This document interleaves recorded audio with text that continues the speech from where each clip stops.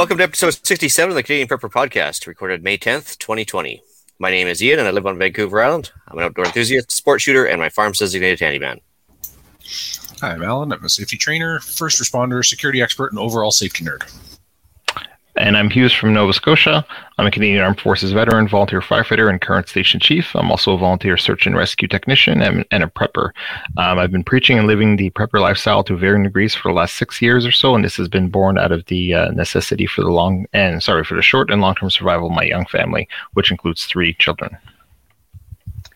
I'm Colin. I'm from Pembroke, Ontario. I'm a 21-year veteran of the Canadian Forces. I'm also a field officer for the CCFR, and I like to take new shooters to the range. Alan? Sorry, forgot to unmute myself. If you'd like to help support the show and keep the Canadian Prepper Podcast on the air, buy a Canadian Prepper Podcast t-shirt at www.rapidsurvival.com.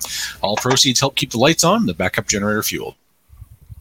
And if you're enjoying the show, please take a few minutes to like us on Facebook and submit a review on iTunes. Also, we want your feedback, good or bad, or if there's a topic you want us to cover, you can email us at feedback@prepperpodcast.ca.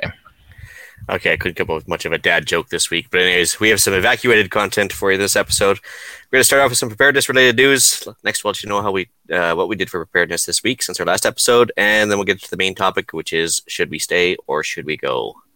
News time. One quick article from the Niagara area. Really simply, a car went over the embankment into the gorge. Didn't work out so well for the driver. Just a reminder to drive safe, pay attention. Don't let the stupid things get us caught up in instead of the big things. That Niagara Gorge, that's the little river between the U.S. and Canada?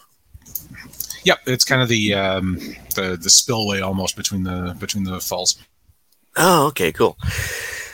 Yeah, as for myself, a couple news articles here. Not really much of a news article per se, but in the recent firearms ban that came across, which I'm sure we'll be talking about this episode, we got some bolt guns caught up in the assault weapons ban. So for extreme long-range shooting in Canada, unfortunately, the calibers like .375, .416, and .408 Chi-Tac got banned, as well as the .460 Weatherby Magnum and the .50 BMG. This whole thing was supposed to be taking care of things that weren't used for sporting purposes, but I mean, I don't think extreme long-range shooting is anything but a sport at this point, and a little sad to say that a lot of stuff like that got caught up. So, boo. All of those legitimate hunting rounds. You can't convince me otherwise.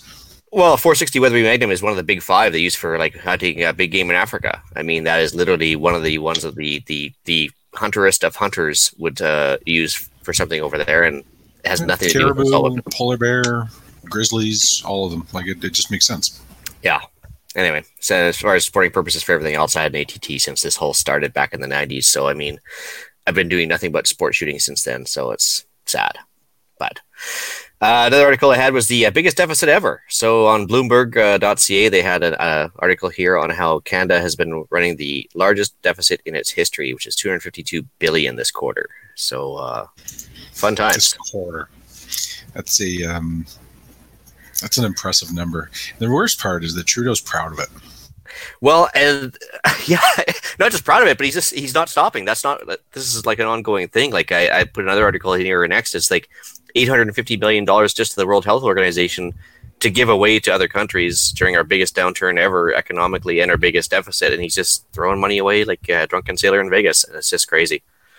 So not trying to be too much in the way of politics this time, but the way our government's burning cash, I mean, you can't help but think there's going to be economic issues down the road, which is going to lead to the economic meltdown scenario for us preparedness types. So, without a doubt, I think this is about the closest we're going to get to a fair warning of the whole problem.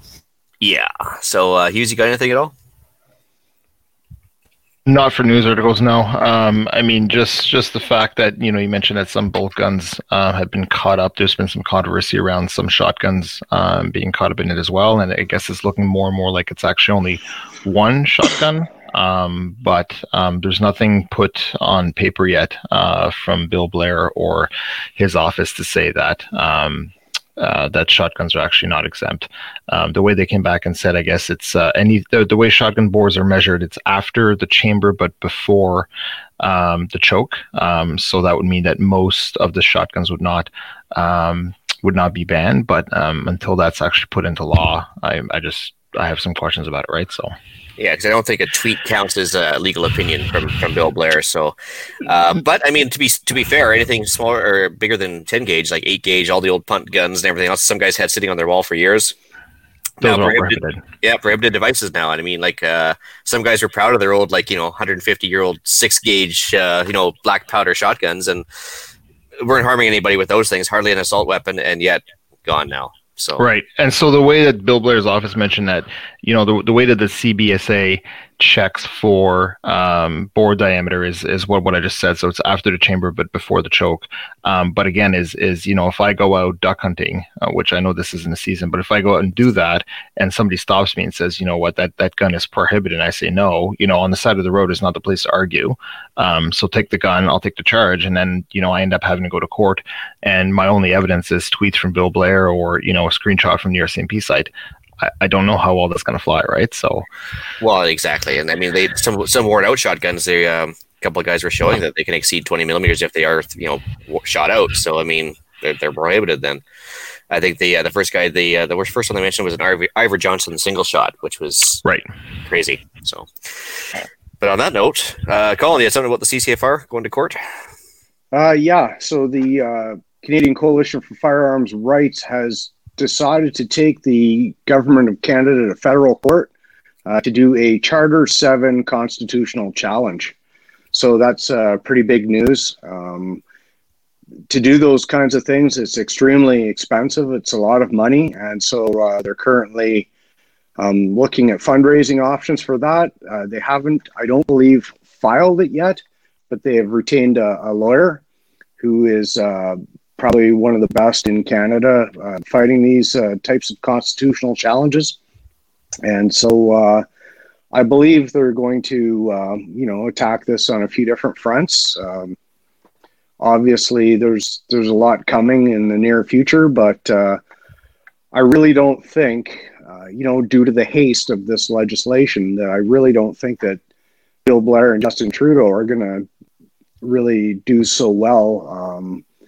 When this is all broken down into policy and stuff like that, because it's just poorly written policy. And Canadians are feeling really betrayed that they went through a process to be screened by the very government that's banning this. It's ridiculous because firearm owners actually get more security screening than the Privy Council of Canada does. And police and potential police officers as well, right? And not only that, but I mean, it's ironic to think that when Bill Blair was questioned about why aren't criminals checked daily through CPIC, and he said it's because that once they leave the justice system, they're no longer tracked. But here we have the most law-abiding, security-screened Canadians who actually, according to Statistics Canada, are 3 times less likely to be to commit violent crime than an average Canadian, but yet we are put under scrutiny daily. So it's interesting, and now we're told that we're criminals. So it's an interesting thing to look at, because if this case is won, it could be precedent setting, and not just for the firearms world, but for how parliamentarians go about creating policy, which is extremely important. And we've seen a decline in our justice system through Bill C-75, which, by the way, was tabled the day that the House was rising for Easter. So the Liberals knew that a lot of parliamentarians would be leaving early to travel home for Easter. And so they thought they would try and sneak that in. And Bill C-75 was simply an act to amend the justice system, whereby they took all those serious crimes and made them summary convictions to try and catch up with the giant backlog in court. So, I mean, things like human trafficking, illegal importation and possession of a firearm, they're no longer considered serious crimes. They're basically a fine and 2 years less a day. So, and even at that, now they're just being let out of jail due to COVID-19. So it begs the question, it's like a self-licking ice cream cone. Like, where does the buck stop? But anyway, it's really important for the CCFR to do this challenge.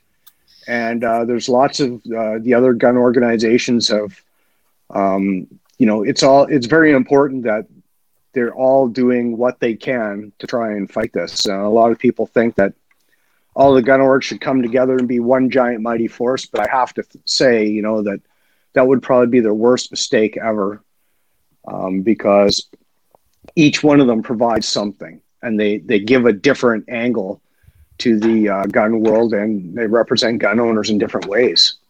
The strength of the Taliban that the Russians fought for 30 years were in the fact that they didn't have big, large organized groups. They had little tiny groups, and they went out and did their own thing, and they were hard to kind of dismantle. They never really did defeat them. So in the same way, like all the different orgs need to hit this at a different angle, whatever way they can. And it's great that the CCFR is stepping up to do that, because that's one of the things that Canadians have been basically screaming for. And it gives gun owners hope, Well, I totally agree. Alan, you said something there? I just find it rather ironic that they're importing guns illegally, which is really the root of our problems. They're making that a summary conviction, but possessing something that was acquired legally is now a 5-year minimum sentence. Oh yeah, absolutely. I mean, heaven forbid you don't have a rivet in your magazine. It's a 3-year mandatory minimum, and I saw a good meme today. It's like, I wish the government of Canada would treat like firearms owners as nice as they treat meth dealers. And that's another thing you touched on there, Alan, was the U.S. firearms industry now. Justin Trudeau and Bill Blair have basically just really upset them as well, because they've stopped imports and stuff into the country and tried to vilify gun owners. And so I don't think they're winning any friends internationally either with this. I don't think Justin Trudeau is getting quite the amount of applause that he was hoping for, like the Prime Minister of New Zealand got. Yeah. Well, he's doing it for a different reason, and again, they're not addressing the root cause, which it seems like they're actually going backwards away from the root cause based on what we know about the most recent gun violence. And then making the very thing that caused that a summary conviction. It just doesn't make any sense. And unfortunately, it's because it's an easier problem to solve because we're all already on a list. Yeah, it definitely was a low-hanging fruit, and I think it was a knee-jerk reaction to the shooting that happened in Nova Scotia. Now, what I don't want to see, but I think we're probably going to see, is in 2 years' time, let's say, theoretically, if all of these are now gone, and another shooting were to happen, it's going to be an "I told you so." You know what I mean? Like, this is not going to stop anything, and we're seeing this from not only from advocates within the community, but we're seeing it from even the chiefs of police across Canada saying this is going to have no impact on gun violence, none whatsoever. This is not going to change anything. And in order for us to show them that, unfortunately, bad events are probably going to happen again, and that's really, really unfortunate that it's going to come to that, right? So, and then they're just going to look and point the finger and say, well, now we have to take more guns away, right? So. They point to the failure of the previous legislation to justify more, right? Yeah, exactly. Fun times, to say the least. Well, should we move on to what we've done lately for preps? Yeah, so for myself, I've done some small engine maintenance on generators, tractors, mower, tiller, and so on. So that's all done for the year now. And then also, funny, we are talking about this tonight, but the bug out bins were checked and repacked. So unlike the get home bag and the bug out bag, which I do twice a year at least, the bug out bins I do once a year. So basically I just have a checklist. I just go through them to make sure that everything is still there, everything's still in good condition, make sure that anything that needs to be replenished, like batteries and all that kind of stuff, are still okay. So I did that over the weekend. Took me about 2 hours or so, and that's what I did for this week. Sorry. Right on. As for myself, I tweaked the water collection system on the hay shed. So I had a eaves trough feeding into a big water tub, and unfortunately, during the course of winter, I don't know what happened, but maybe with the freezing and thawing we had, it basically split right where it was joining the downspout.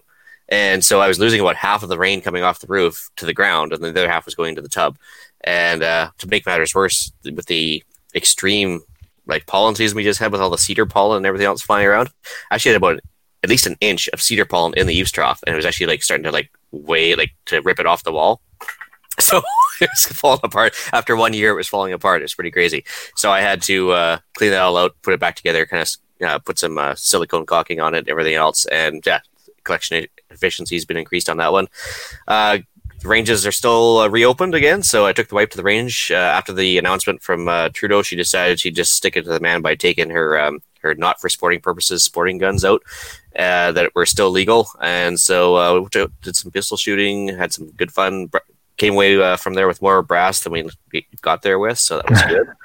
And did some good brass scrounging. A couple more CGN deals. I actually got to go on the Silvercore podcast. So got the hat here as well from Sweet Free Swag there. So I was coming to work anyway, and so I was in the local area, and Travis from the Silvercore podcast arranged a socially distant, appropriate podcast setup. He's got a great studio, but we were about 8 feet apart, which was fantastic. And it was great. So it was a good setup he had, and that was a fun one to do. It was the first time I've ever done a podcast that wasn't live per se in a real studio. So that was kind of neat. I had to go to work. So too good for us now. Yeah, so I hit the big time. That's it. Had to go to work, unfortunately. That sucks, but you got to pay the bills. So here I am back at work, and I got the greatest compliment ever from my daughter this week. She asked me why we need to keep bugging in because really life hasn't changed and it looks like everything's normal to her. So I was like, I guess I've done my job because she hasn't seen too much hardship lately. So, anyways, that's pretty much all I did for preps this week.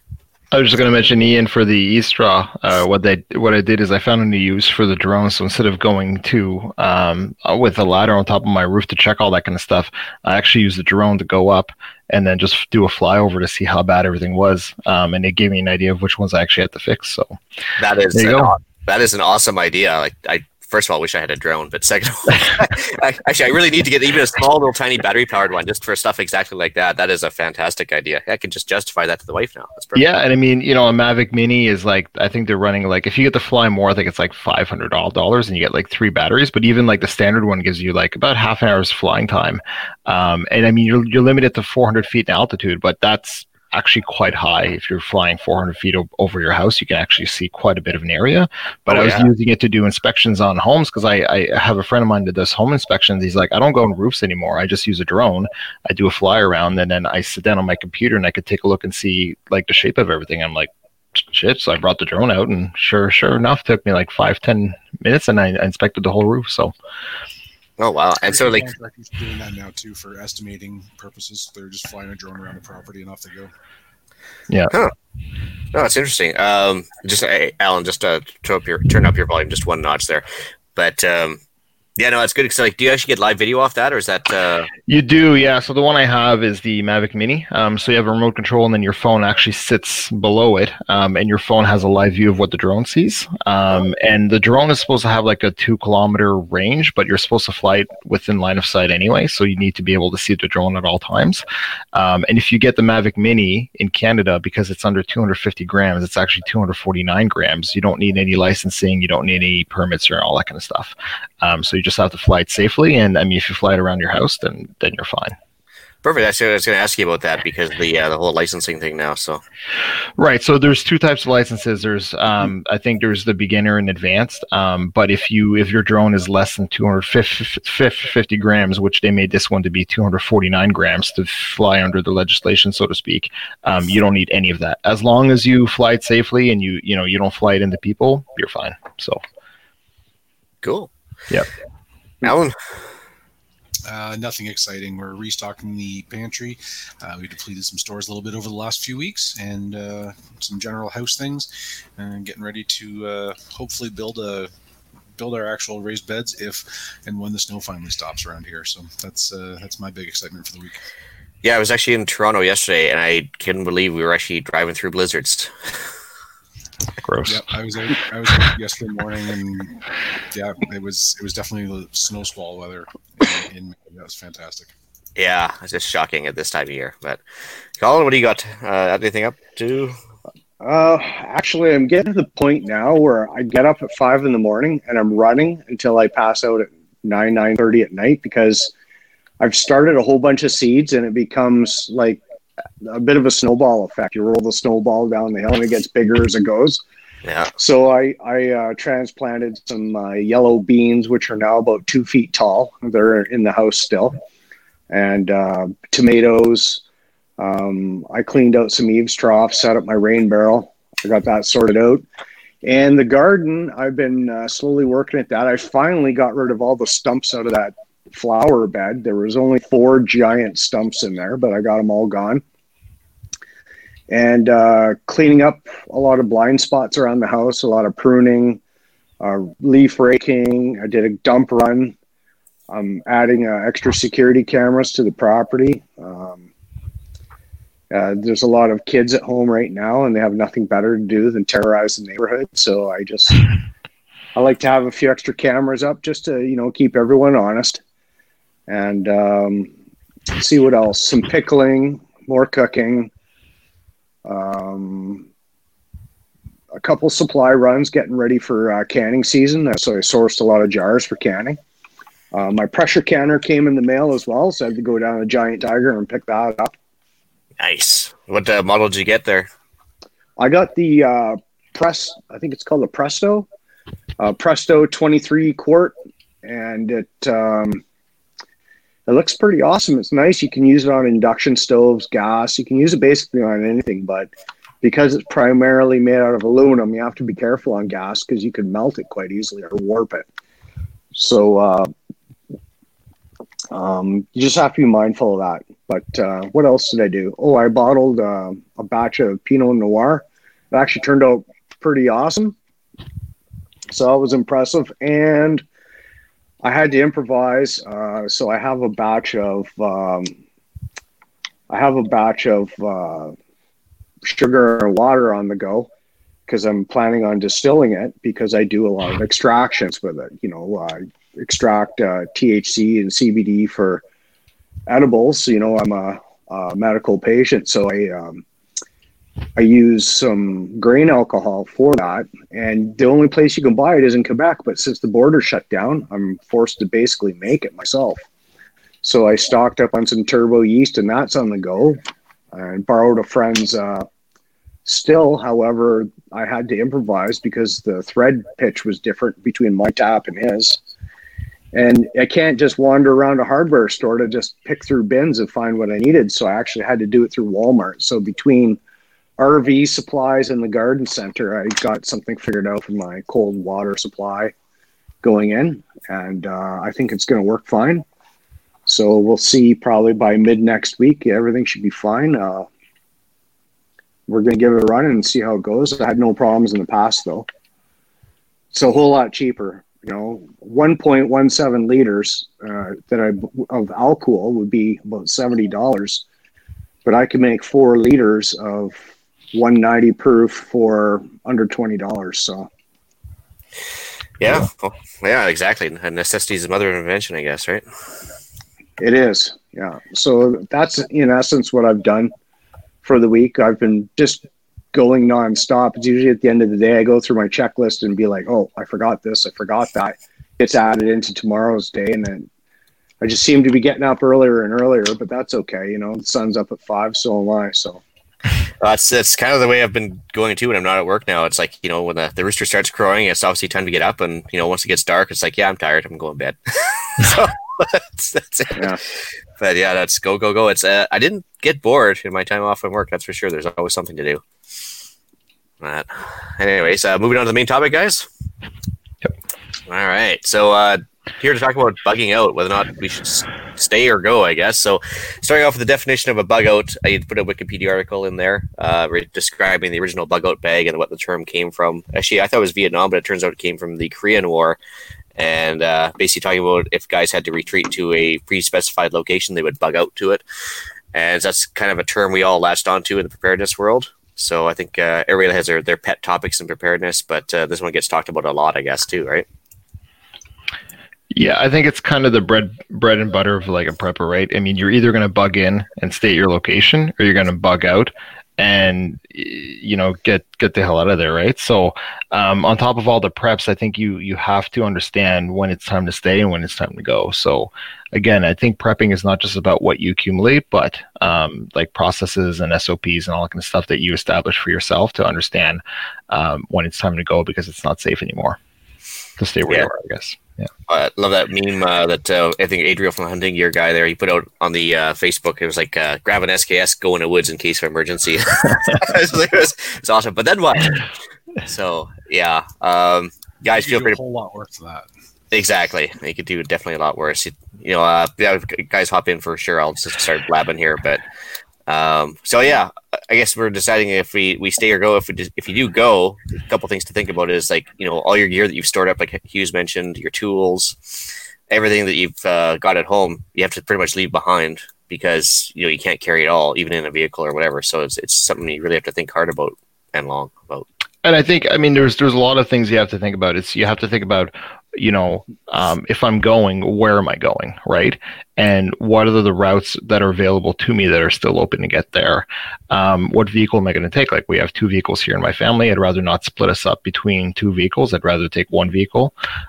So it's kind of these things. And then also, I once had in my mind that, so basically I'll just kind of step back. I've got a truck and a 6x12 enclosed trailer that I use to kind of pack everything in and then go. So I thought to myself, you know what, how long is it going to take to pack my family and that trailer with everything I need? I thought maybe 20 minutes, maybe 25 minutes. It's like 2 hours. So realistically, if you want to pack an ATV, bins, fuel, food, kids, bug out bags, entertainment for the kids, because it's going to be a long car ride, like, you have to think about this stuff, right? And it's not going to take you 25 minutes. It takes me 10 minutes to hook up a trailer on the best days, right? So, understanding this, you have to say, if I'm going to bug out and I have to leave where I am, I have to make the decisions, not with 5 minutes before I have to go, but like 2 hours before I have to go. You have to make that call. And then if not, you have to be ready. You have to have the trailer pack. You have to have it hooked up to the truck and all that kind of stuff. So these are things that you have to take into consideration. You're not going to know that until you actually run through an exercise of how long does it take to pack the vehicle? How long does it take to pack the trailer and all that kind of stuff? So these are things that you really have to consider, not just, when is a good time to go, but where am I going? What am I taking? And how long is it going to take to pack everything? Well, there's a big difference between bugging out to a hotel room because your house burned down, or bugging out to the woods because the Russians just invaded or something. There's a whole bunch of scenarios you can run through your head, right? Right. And bugging out to a hotel room because your house is burned down. There's not going to be much left for me to take. But and also, if you think about, when's a good time to bug out? It's like, obviously everything's here, so my preference is to bug in. But if I'm mandated, if it's a government mandated police enforced evacuation of an area, I'm not going to have a choice. And sometimes they come to your door and they give you half an hour to pack, right? So then you have to prioritize, what am I going to pack in the next half hour? So what I had done is I made a list of everything that needs to go in the trailer. If I have all the time in the world, here's a list of everything I need to pack. And then I kind of prioritize them, kind of like a DEFCON thing, DEFCON 1, 2, 3, 4. If I'm given half an hour, this is what I'm going to pack. If I'm given an hour, this is what I'm going to pack. If I'm given 2 days, this is what I'm going to pack. So that gives you an idea that within a half hour, I'll be able to get everything I need to survive for like 2 weeks or 3 weeks. If I have 2 days to pack, I can have everything I need to survive for weeks or more, right? Mm-hmm. As I was going to say for... Oh, go ahead, Colin. Well, I'm just thinking about times I actually did have to bug out. Serving in the military, I remember my first real big experience with that was with the DART team, the Disaster Assistance Response Team. We had been out shooting for the day, and we were at the weapons vault turning in our rifles. And we were told that Winnipeg was under a giant flood and that we were on 24 hours notice to move. By the time I went and turned my rifle in and came back outside, it was go home, get your kit, meet us back here in 2 hours, and we don't know when we will be back. So I went home and I already had my bug out kit packed for work, but knowing that I was going to a flood, I wanted to bring extra stuff. So I was throwing stuff in a barrack box, and my wife at the time came downstairs, said, oh, what are you doing? Well, I'm leaving. I'm going to Winnipeg. When are you coming home? I don't know.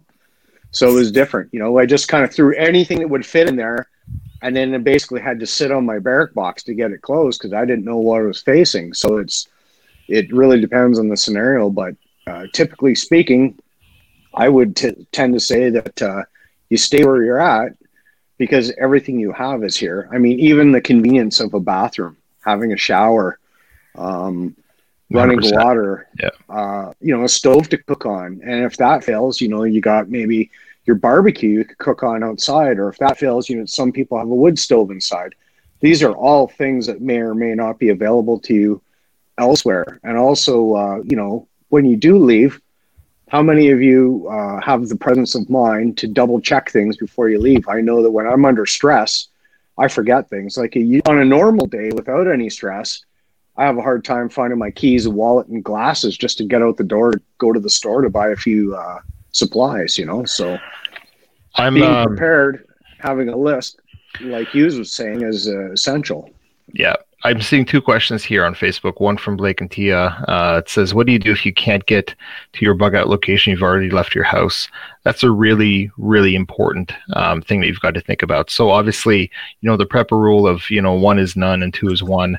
If you can have multiple locations you can bug out to, whether that's, a cottage, a friend's property, 100 miles away, could be a campground, could be, just an area in the woods that you go hunting that you're familiar with, have different options available to you. And if the location you're going to is not available, pull over somewhere safe, stop, reassess the situation, and make a determination as to where you're going to head next.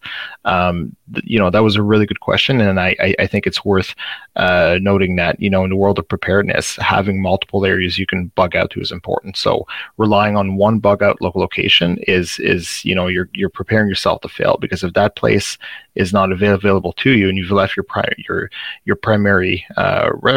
residence, it's not going to be fun, because then you're going to be stuck in limbo between two properties that you can't access, right?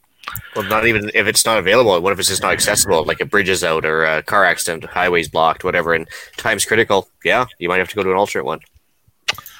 That also lends to the point of having your get home bag give you some flexibility, right? So if your get home bag only gets you 50 miles because that's your only focus, then you're doing yourself a disservice, because what happens, just like in the question, right? If you can't get home, if you can't get to your primary destination, you've got to get somewhere else. Does your car and your bag allow for that? So it's ideally you want to go home and get all your stuff, but if you can't, then change directions and change your plan. I see another question here from Philip that says, a big thank you. People forget when it comes time to bugging out when it comes to bugging out is when. So set benchmark when it's go time, and be very cautious about second guessing your decision in a calm time. And that's really that's a really important point as well. Just like I mentioned earlier, to me, that go time is based on the sheet that I have. So again, like, DEFCON 1, 2, 3, 4, if I'm given half an hour, so I know that at the half hour mark, I've only got enough time to pack this much, and then I've got to go, right? Sometimes you'll be given, if it's a flood, you're probably going to know, a day or two in advance that you're probably going to have to leave. If it's a forest fire, you may only get 20 minutes, right? And you're probably not going to come back to your house, because if the forest fire comes through your property, it's probably going to burn your house to the ground, right? So at that point, it's looking at your list, and it's maybe more so of, what can I grab that has some sentimental value as well. So make sure that those things are included, because if you're never going to come back to this property, because if it's a forest fire, things on the list that don't seem to be of a preparedness mindset, like family albums, family heirlooms and keepsakes and all that kind of stuff. Those are just as important in some situations. Obviously, if you know that it's a natural disaster, you're going to have to flee your home. You're not going to be able to come back to it, probably. Chances are, because the house is going to burn to the ground.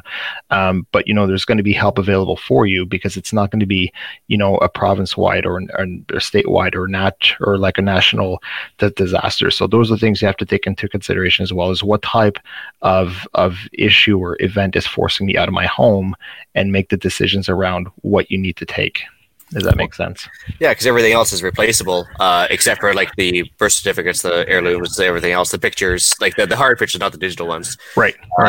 because like in normal times, you can still go to the grocery store and restock your food if you want or whatever. Right. And I mean, we've had, here where I am on the East Coast, we've had actually a few years ago, about a decade ago, we had a forest fire that came through, and it only destroyed a few homes. But this was a forest fire that only consumed about 20 square kilometers. So in the world of forest fires, this is quite small. But for the people that were directly affected, it affected them in a huge way, right? But, stepping out of this community where the forest fire was, the remainder of the province and the communities surrounding it were okay. So things like hotels and corner stores and grocery stores, these were all intact. So these people were able to, live a fairly normal life outside of the fact that they lost their home, because all the essential services and everything that we come to expect from a normal functioning society were still there. This was not like, a province-wide or statewide forest fire that wiped out 1 million homes, right? Yeah, for sure. Interesting. I was thinking Sean Hampton mentioned that they're going to bug it until people start eating the zoo animals. Probably not a bad idea, because they're going to probably start eating humans next if they're out of food, I suppose. But it's again, it's a funny example, but it's still, if you've set your benchmark, that's the time to leave. That's the time to leave. Well, talking about that, I think there was a zoo in Europe recently that were saying because of the pandemic that they basically didn't have the money to buy food for their animals. So they were basically preparing a list of which animals they were going to call first to feed to the other animals to get through the pandemic. And, it's not something a zoo would want to ever do, obviously, but, they have to do it to survive, I guess. So I guess the most replaceable first. But, look, down in Venezuela, that's what they've been doing, because they've had break-ins with the zoos because people are starving because they can't get fresh meat. So they're cleaning out the zoos at night, of course. But, So, I mean, for me, for bugging out. Sorry, go ahead, Alan. One elephant feeds a lot of people. Yeah. For me, it's like basically, unless I'm facing extreme risk, I'm planning on staying home as well. So I plan on bugging in for the most part. But a couple of extreme risk examples would be like Fort McMurray is just the best one I think I can think of in the recent history as far as like a compelling reason to leave. I mean, I guess if things were like completely haywire, there's a superior horde of like what we call zombie motorcycle gangs outside your door or whatever that's like looking to get your supplies. Yeah, you're probably not going to win that one. But of course, you wouldn't have any notice for that one. But a forest fire, Fort McMurray, same idea. So you might have 15 minutes notice. Do you really want to stop at the gas station or think of what you need to take, or do you want to be all ready to go? Especially if there's only one road in and out of town. Yeah. Well, I think that's a really important thing is in addition to deciding when and where is how you're going to get there, because the rule of two is one is none.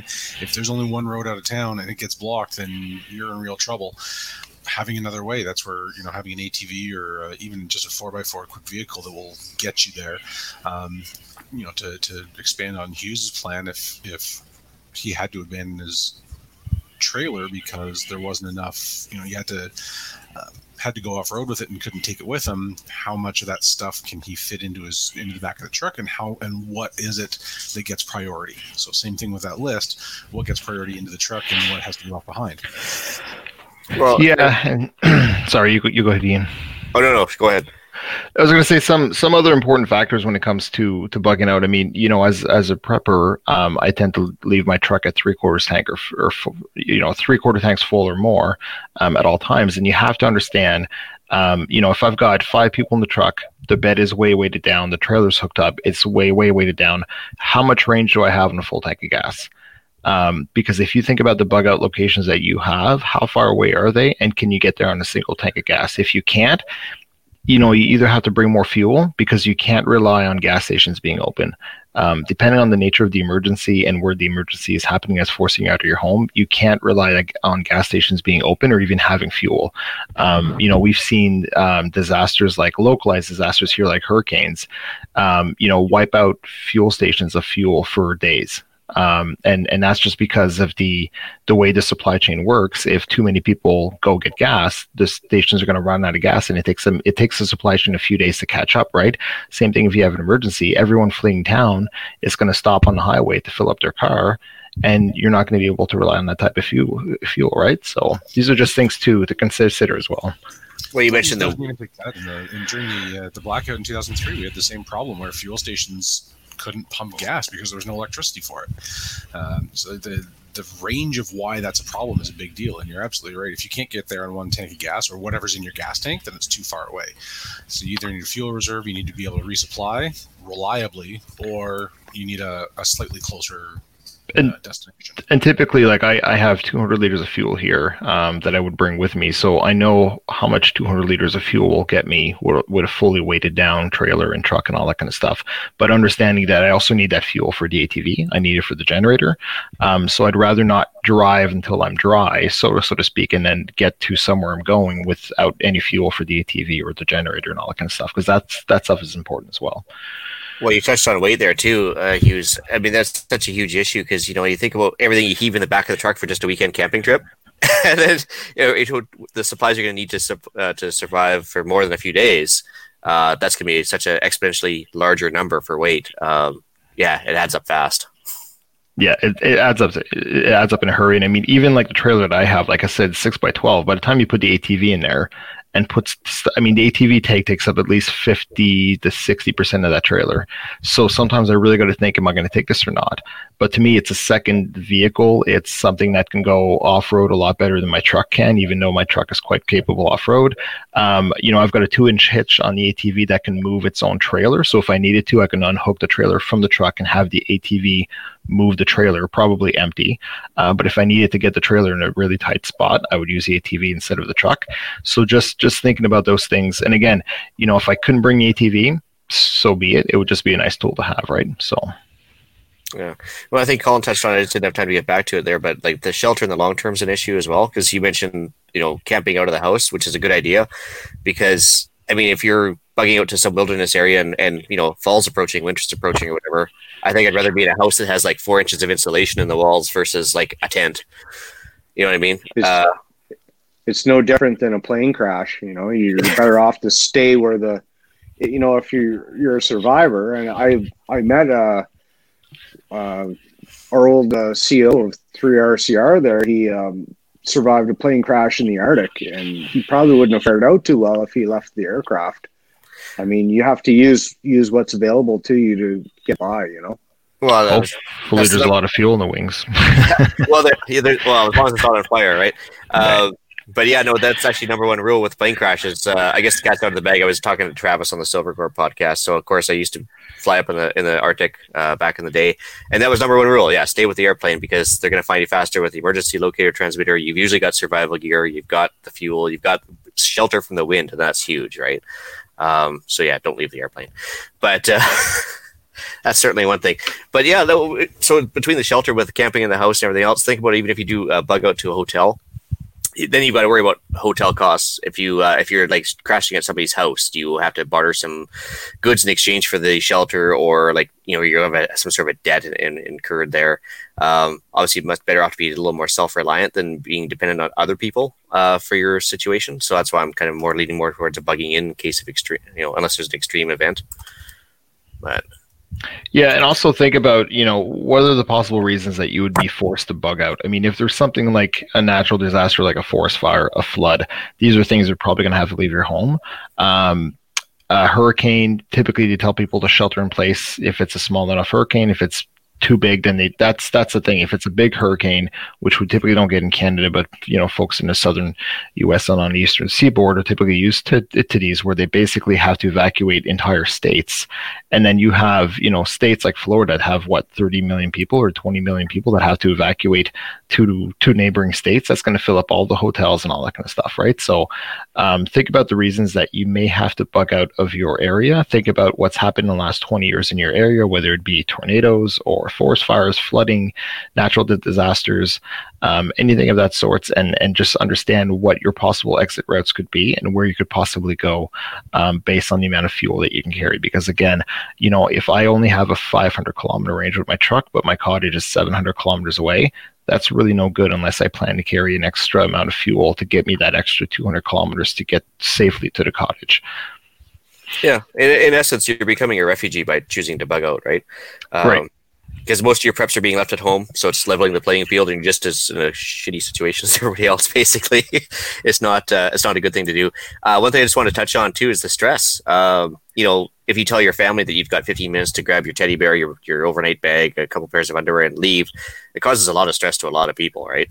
And especially if they don't know where they're going or they don't know what's going on or whatever. You're just telling them to pack, don't ask questions. Right. You got to think about the stress that you're inducing on a lot of people there.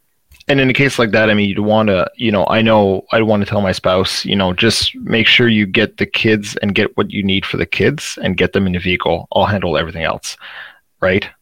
Just make sure you get the kids, get some form of entertainment, get snacks, get whatever you think you're going to need for the next few hours and the next day or two at least.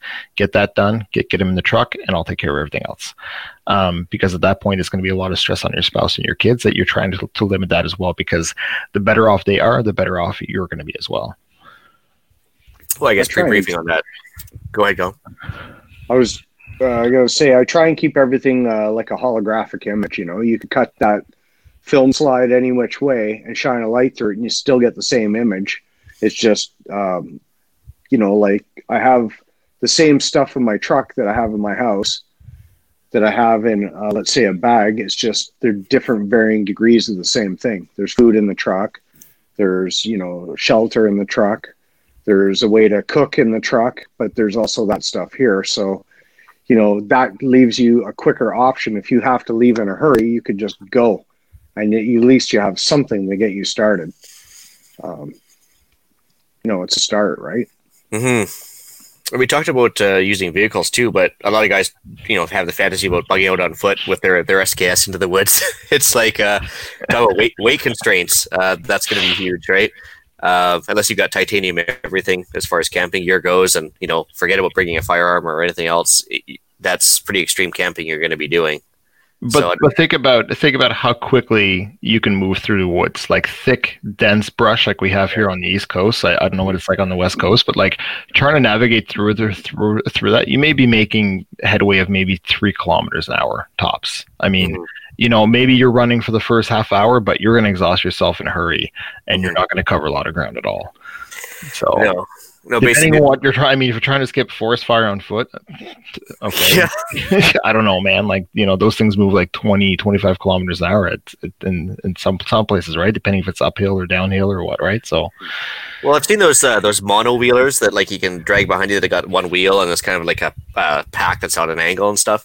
I mean, something like that would kind of increase the weight you carry, but of course it's going to slow you down, which negates the benefit of being on foot. That's like a cross-country sled in the winter, or those things. I mean, they're possible, but again, I mean, my first option would be that very expensive truck that I pay for. I'm going to put it to work, and it's gonna earn its keep there. So, yeah. Last weekend, 2 weekends ago, I did a 25K hike with my get home bag. It was probably 35 pounds, and by the end of 25K with that bag on my back, and it was marked trails. Like I was on trails the entire time. I wasn't breaking bush. That was hard work, man. I would not recommend that unless you absolutely had to. It's good practice, though. Oh, it's great practice. I plan to do it again next weekend. But it was it's not a way to get anywhere fast. Right? Yeah. Especially if you're trying to go in a straight line as opposed to following a trail, it's just not going to go well for you. Plain and simple. Yeah, absolutely. Actually, before I forget, Nut and Fancy, the YouTube star there, did a multi-part episode on bugging out on foot. And with the, you should see the massive rolly bag he has on that thing. It's got to be 100 plus pounds. But yeah, even he as a gun reviewer did not bring guns with him, which I thought was kind of amazing. And also, I think one thing, like, Ian, I think I'm of the same mindset. Like, bugging out is going to be the absolute last thing I want to do, because everything I have, everything I'm comfortable with is here at home. The risk that you take with bugging out as well is that, if you're bugging out, chances are your neighbors are as well. And if not, then they probably should. If I'm leaving my house, it's probably time for them to leave as well. So then you have to think about things like looters. Because, when you have a very large area where everyone has been displaced, and, the police are kind of blocking roads and all that kind of stuff, if somebody makes it back into that area, or if somebody stays behind in that area, there's the possibility that your place is going to get looted as well, right? So that plays into my mindset of whether I stay in or go out, is that I'm less likely to get looted, obviously, if I'm home than if I'm not there, right? So... Well, if you say if it's bad enough that you're bugging out, you got to assume that you're not coming back to anything. That's exactly it. So anything of value is going to come with me, right? So as much as I can take that stuff. So I mean, you have to find a fine balance between stuff of value that's going to have no impact on your survival and the stuff that you actually need to survive. Because again, if you're not going to come back, you know what? At the end of the day, the insurance is going to replace the house. The insurance is going to replace the contents. I don't really care about the house at that point, but there's a lot of things that insurance can't replace that I want to make sure that I have for my new home. So I think those are just as important as the things that you're going to need to survive. And I think you need to build it into your bug out plan. Obviously, it's not going to be like, the DEFCON 1 stuff. So if I need to leave immediately within like the next 15 to 20 minutes, I may not be able to grab all that stuff. But if you keep that stuff in one or two places, like a safe or, some other type of safe container, take that with you. If that's going to have, like you mentioned earlier, all your marriage certificate, birth certificates, investment documents, and jewelry and all that kind of stuff, make sure you take that as well. Actually, Brent brought up a good point there. He lives 2 hours north of Toronto. I will bug out when the Toronto cottagers start to bug out en masse here. Well, hopefully you're ahead of them, because I know what the 400's like when the guys start heading northbound out of Toronto on a long weekend. So, you want to be ahead of that golden horde, I'm thinking, for sure. I've heard people say it's like 6 or 7 hours drive to get to cottage country on a long weekend, right? So, I used to live in Barrie, which is right up the 400 from Toronto. And so on a Friday night northbound, Sunday night southbound, or the end of the long weekend, whatever that happened to be, you didn't go on the highway because it was like literally a crawl, and there'd be 100 yards to the west, there'd be the number 5 side road. You could literally go zooming up at 80K up that thing, and because nobody could even have the foresight to plan an alternate route or consider taking one, they would just like sheepishly go along with the person right in front of them and go at the maybe 15 kilometers an hour tops. And I'd still make it home maybe an extra 15 minutes on the side roads. It is mind-blowing.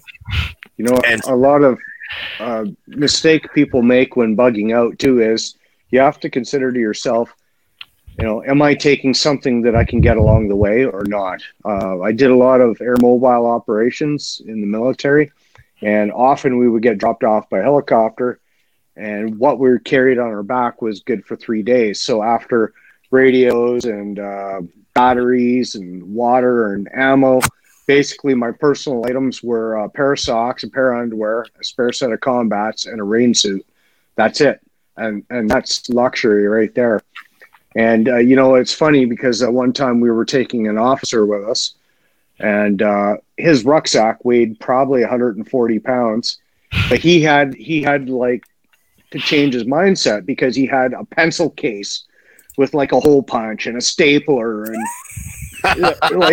like buds, you're not doing memos in the field. We're just sounds like the guy in Saving Private Ryan that tries to take his typewriter into the field. Like exactly. Like you just have to change your mindset to let go of comfort items and realize what are priorities. Like medications that are absolutely required for myself. I'm diabetic. Yeah, I'm grabbing some insulin. I'm taking that with me. Yeah. Can I get food anywhere? Sure. Can I get water anywhere? Probably. I think it's a good point. Yeah.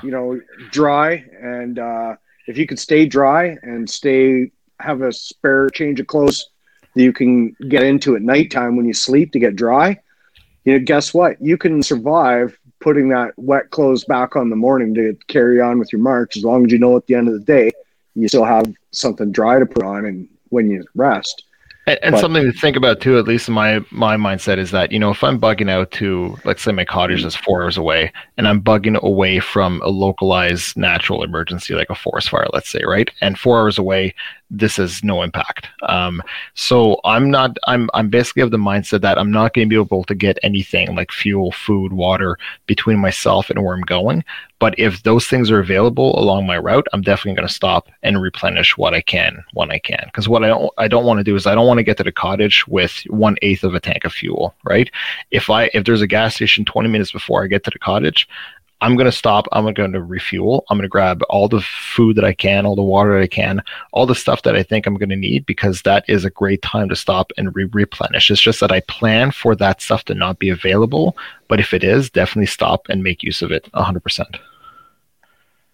Absolutely. A couple of things, points I want to cover off too that people don't always think about. Bugging out with animals. If you have a biological, like a beloved family pet that functions as a guard dog and or emotional support animal, you never know. You got to be concerned with their welfare. So food for the animals, animal equipment. It might be just a leash that you can tie them up at or keep them from getting away from the campsite. Anything they might particularly need, something to think about as well, and space for them in the truck. And also one thing we didn't mention, like I mentioned, I've got an enclosed trailer, but for those of you that have a trailer like camper, right, like a bumper pole, either like a 20-foot or a 30-foot camper, you're well ahead of the game. I mean, you've got a house on wheels that you probably know how to pack fairly quickly because you're trying to get out on a Friday afternoon to go for the weekend. It's just a matter of making a list of the things that you need to bring in that trailer to get out of there and understanding what kind of range you have towing that type of a trailer, right? But I mean, if you're not bugging out their cottage or anything, if you know of an area, a clearing in woods where you're used to hunting and fishing and all that kind of stuff that you can readily access with that trailer, you're well ahead of the game. Again, you've got a house on wheels. That thing has a bathroom, has comfort, has probably satellite television, has a full kitchen.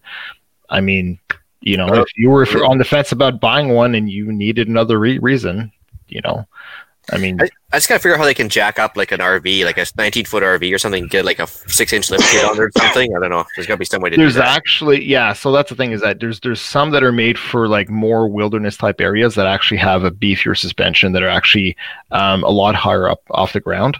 And most of the RVs that you're going to buy are actually what's called a 3-season RV. So it's really made for like spring, summer, fall. Some are 4-season where they have the extra insulation required for wintertime camping.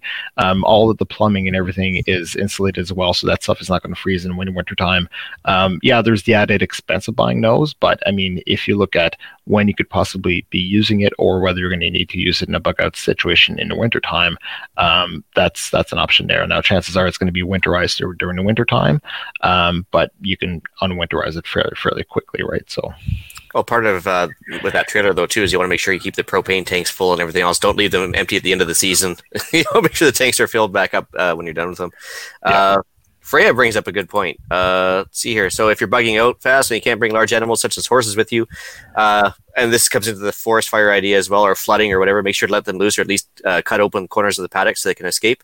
We have the same plan in place with our livestock, our alpacas right now. Because there's no way we're carrying them with us. They're kind of ornery at the best of times. So our plan is to just basically open up the gate to the crown land, let them move loose. There's plenty of food and water back there, and they can outrun pretty much anything. So trust me, there's only so many alpacas around. I'll get them back. Yeah. Somebody will see them or mistake them for a deer, one or two. So I'm not too worried about that. But yeah, obviously you should have a plan in place for all your livestock, chickens, alpacas, whatever, because at least the chickens, if they're outside of the run, they can at least run away from stuff too. So if not fly. Let's see here. She also mentions that keeping spray paint to spray your phone number on a horse can help them locate them later. Same thing. You can put a zip tie with a little note on it. You can do like spray paint. There's all sorts of ways to do it. Like in certain neighborhoods, everybody knows everybody else's animals. So if they don't have to go that far, it's pretty easy to round them up. Hopefully dogs have dog tags, everything else. It should be a good way to do it. Now, you don't microchip like alpacas and stuff like that, like you would dogs and so on, right? You can. Like a lot of livestock comes with an ear tag that has a GPS positioning tracker in it already. Really? Screw on your tinfoil hat there. With a lot of livestock in BC, you can't let them off your property even to go to market unless they have a GPS tag in them. And because they want to know where the livestock's going. So yeah, and there's also another tag that actually has a slow release hormone too for certain animals for growth hormone. Yeah, I thought we couldn't use those in Canada. Well, it depends on what animal you're talking though, too. So If it's a dairy cow, then you're not allowed to, right? no, I guess there's no hormones allowed in dairy products. So Right. Okay. anyway, what else are we going to talk about here? So living off the land, that's another thing. So as they grab their SKS, they run off into the woods with just the shirt on their back and the SKS and 5 rounds. They figure they're going to live off the land. I hate to burst their bubble, but interesting factoid here with this current pandemic thing going on. There's a bunch of people that are out of work right now, and we've heard a lot of gunshots at night behind a house on the Crown land, and I don't think they were target shooting. So I've noticed a distinct decline in the amount of livestock floating around, wildlife floating around, like deer, and I haven't seen any bear in bear season, which is amazing. I was expecting to see lots by now. So I'm going to go on a limb and assume the area is already hunted out, and this is on a mild emergency. So you can imagine how fast things get hunted out in a major emergency. And you're in the Lower Mainland, right? So it's Well, I'm on the island. Well, I'm currently on the Lower Mainland, but I live, of course, on the island. And, right. Okay. But literally, there's 10 million acres of Crown land behind me, or empty land anyway. And normally it's teeming with lots of stuff, but it's all disappeared. Wow. Yeah, and so it's almost every night we've been hearing gunshots, and it's like I said, it's at night. So anyway. It's not at dusk, it's at night. What's that? It's not like right at dusk where it's like a questionable shot. Oh, no. It's like 11 p.m., 2 in the morning, that type of thing. So, yeah. Unless there's some really avid target shooters with IR scopes. And well, that's like when we go deer hunting, and I mean, we follow the 30 minutes before dawn and 30 minutes after dusk type rules, all that kind of stuff. But I mean, we'll be sitting around a campfire at 11 o'clock at night and hear shots, and it's like, all right. Yeah.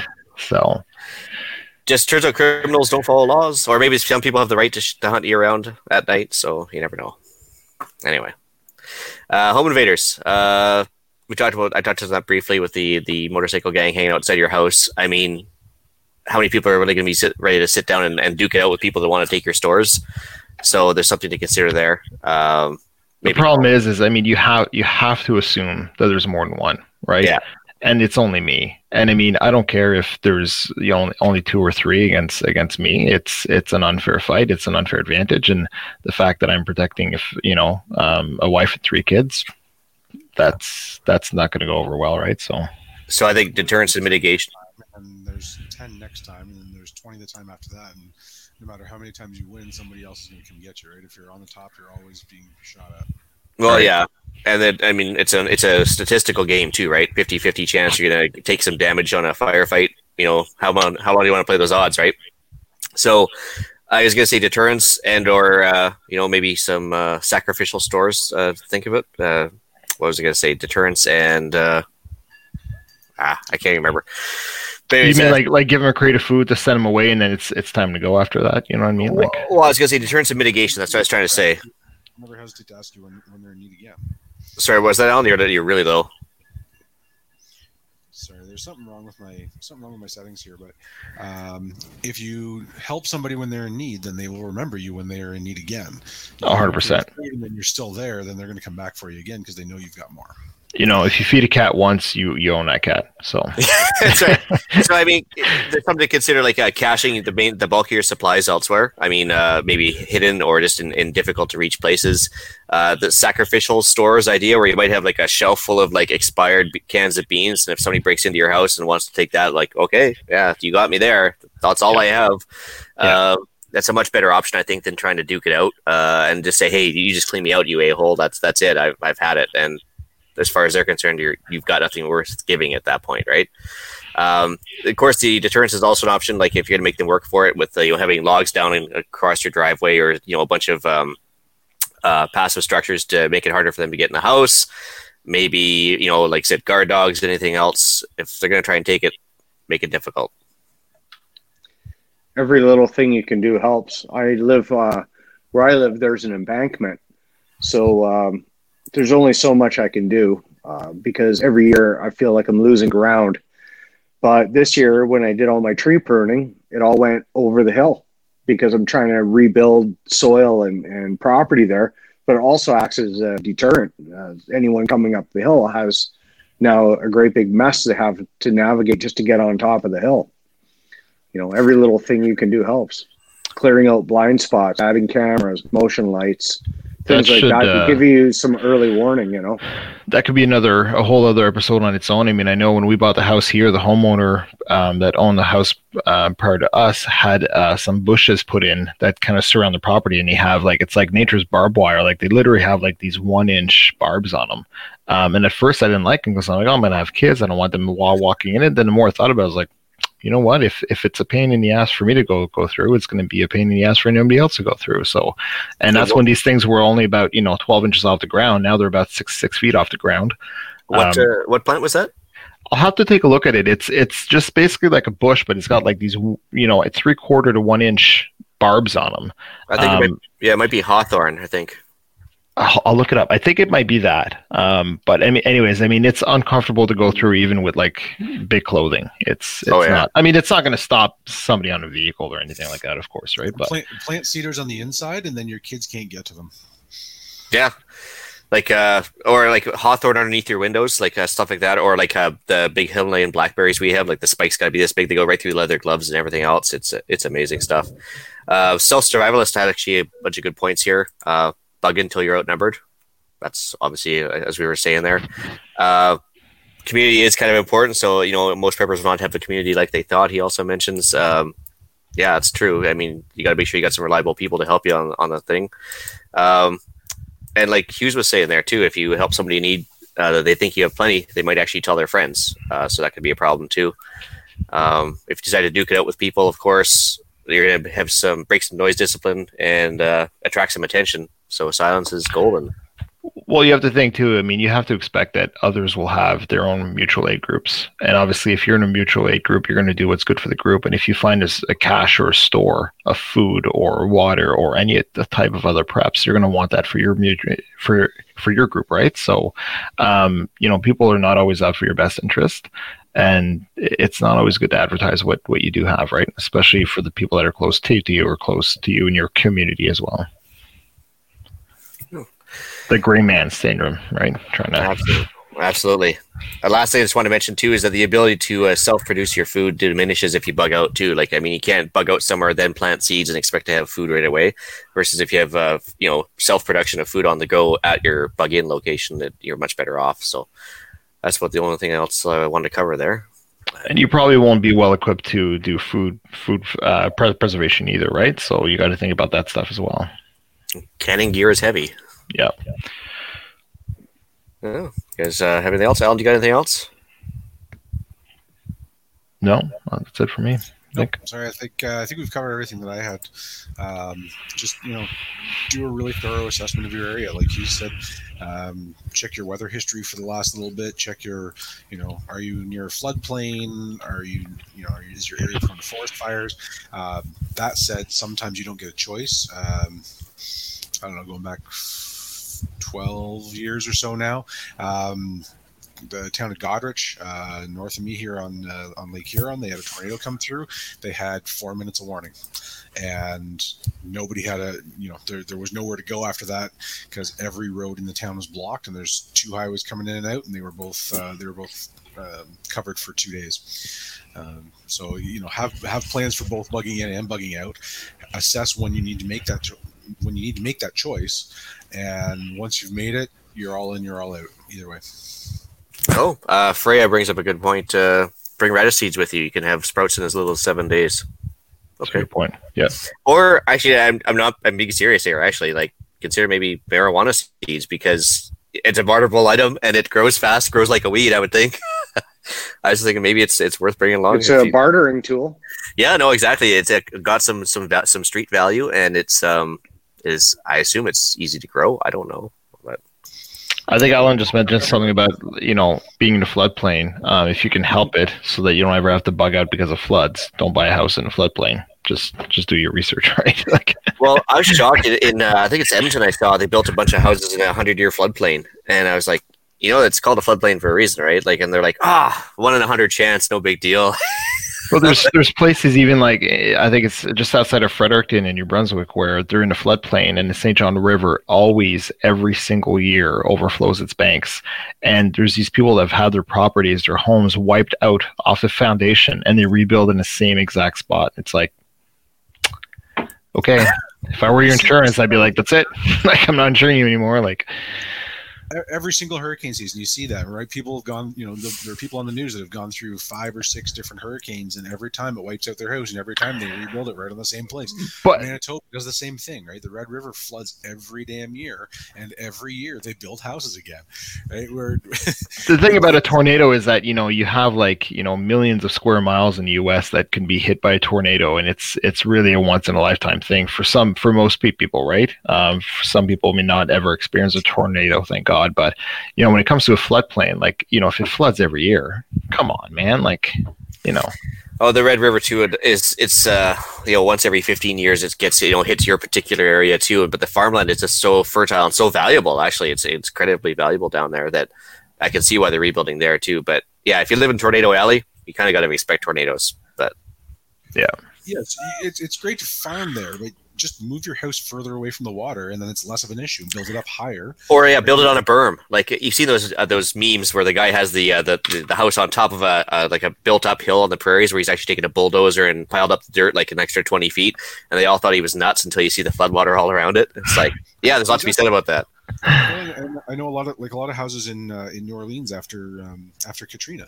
A lot of those houses were rebuilt on stilts, right? You're taking 10 or 15 steps up, but your basement is now 10 feet above water, right? Your lowest level is now 10 feet above ground. So theoretically, your roof is not going to get wet. It's not going to get up to your rafters the next time.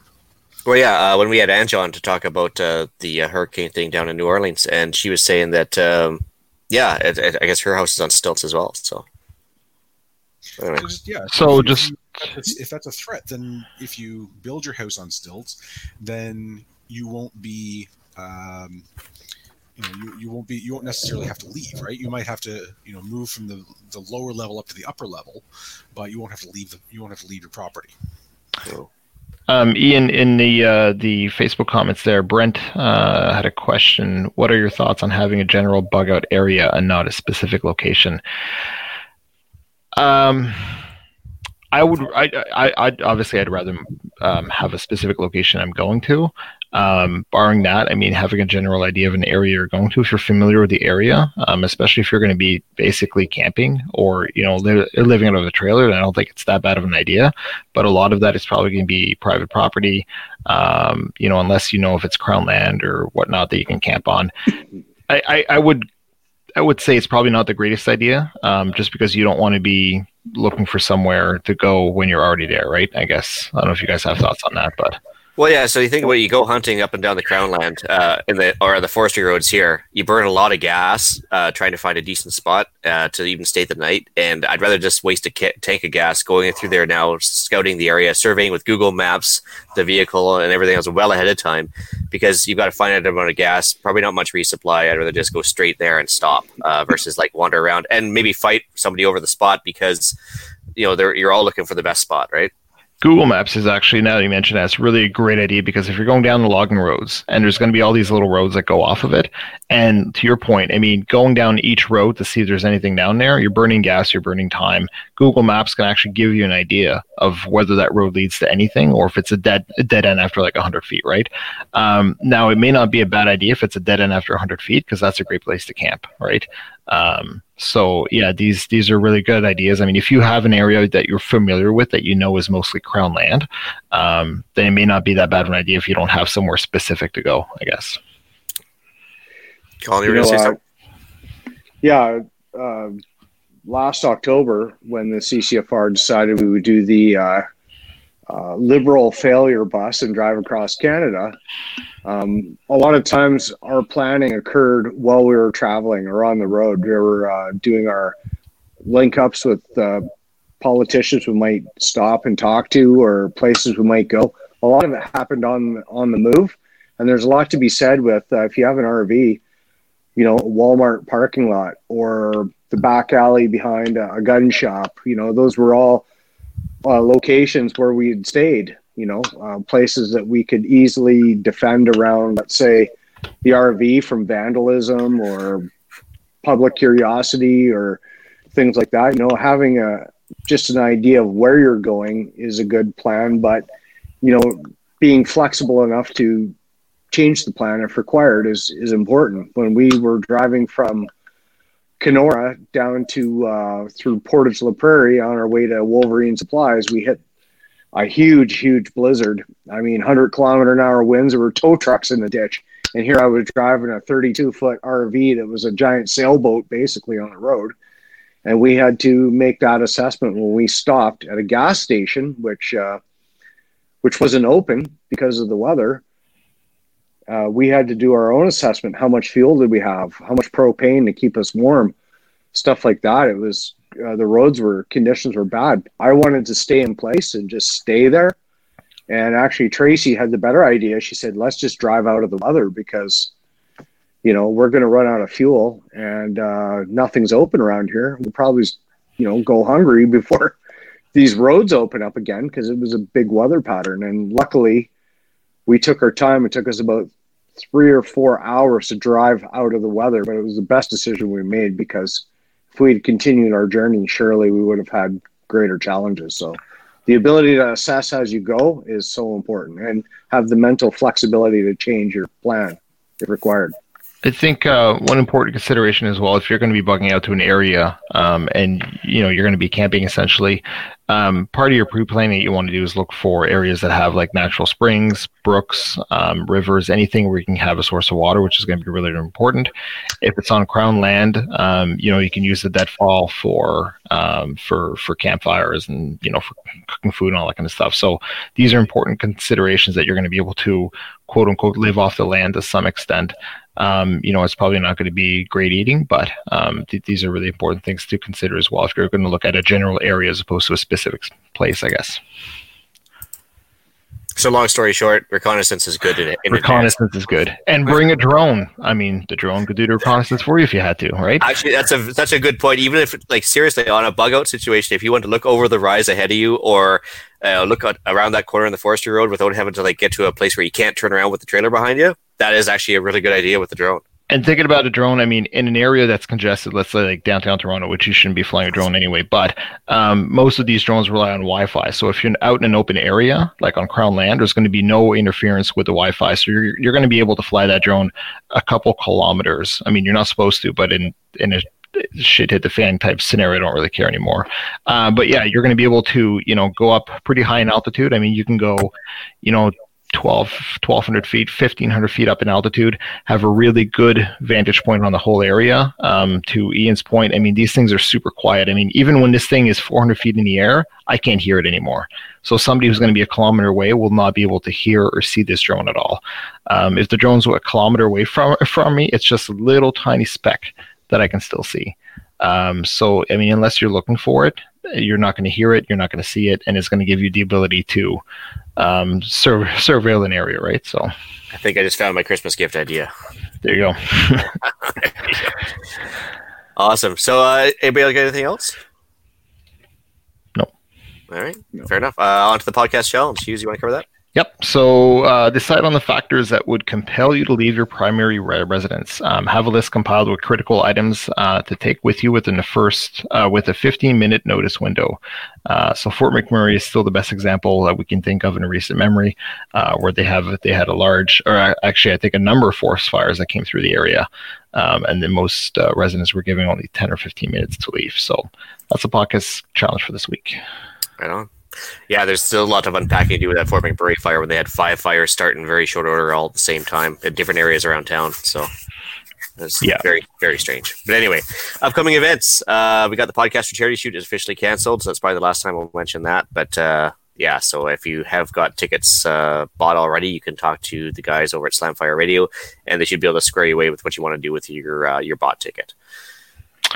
Right, and the TACCOM Canada 2020, September 11th to 13th. The Canadian Pro Gun Podcasters Network will be in attendance at TACCOM 2020. Your favorite podcasters will be on hand throughout the show, so make sure you stop by the booth to meet your favorites and pick up some swag. You can see the details for the show at the ticket link. That's in the show notes. In the show notes, yeah. Right on. Shout outs, Alan?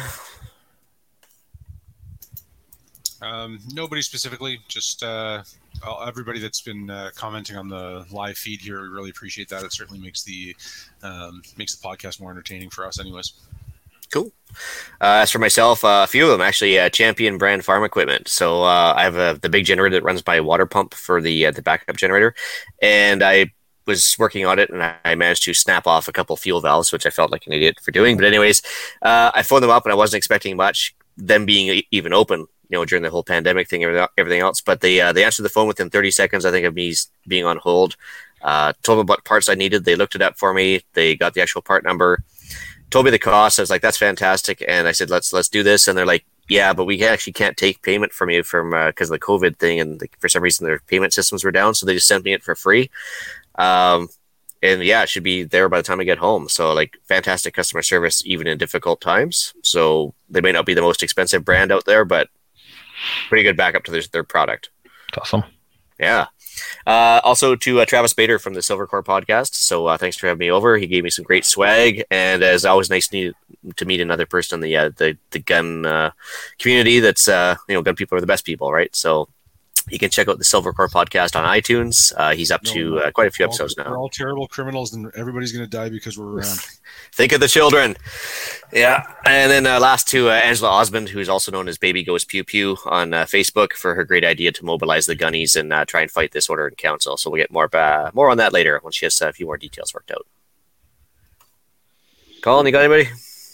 Yeah, I just want to give a shout out to Tracy and Rod and all their work over at the CCFR. I know lately with this OIC stuff going on, they've been working like 18-hour days. I know Tracy just finished 13 days in a row, basically, working hard for everyone's rights in Canada and for democracy, really. So thanks a lot for that. We couldn't do it without those two. So that's cool. It for me. Hughes? I don't have anything. Nope. Cool. Erica is missing tonight, so we didn't get any email or iTunes reviews. So other than that, I guess I'm going to bring episode 67 of the Canadian Prepper Podcast to an end. You can find the podcast on iTunes, Podbean, Spotify, or your favorite podcast app. Please help us out and submit a review. It helps other people find us.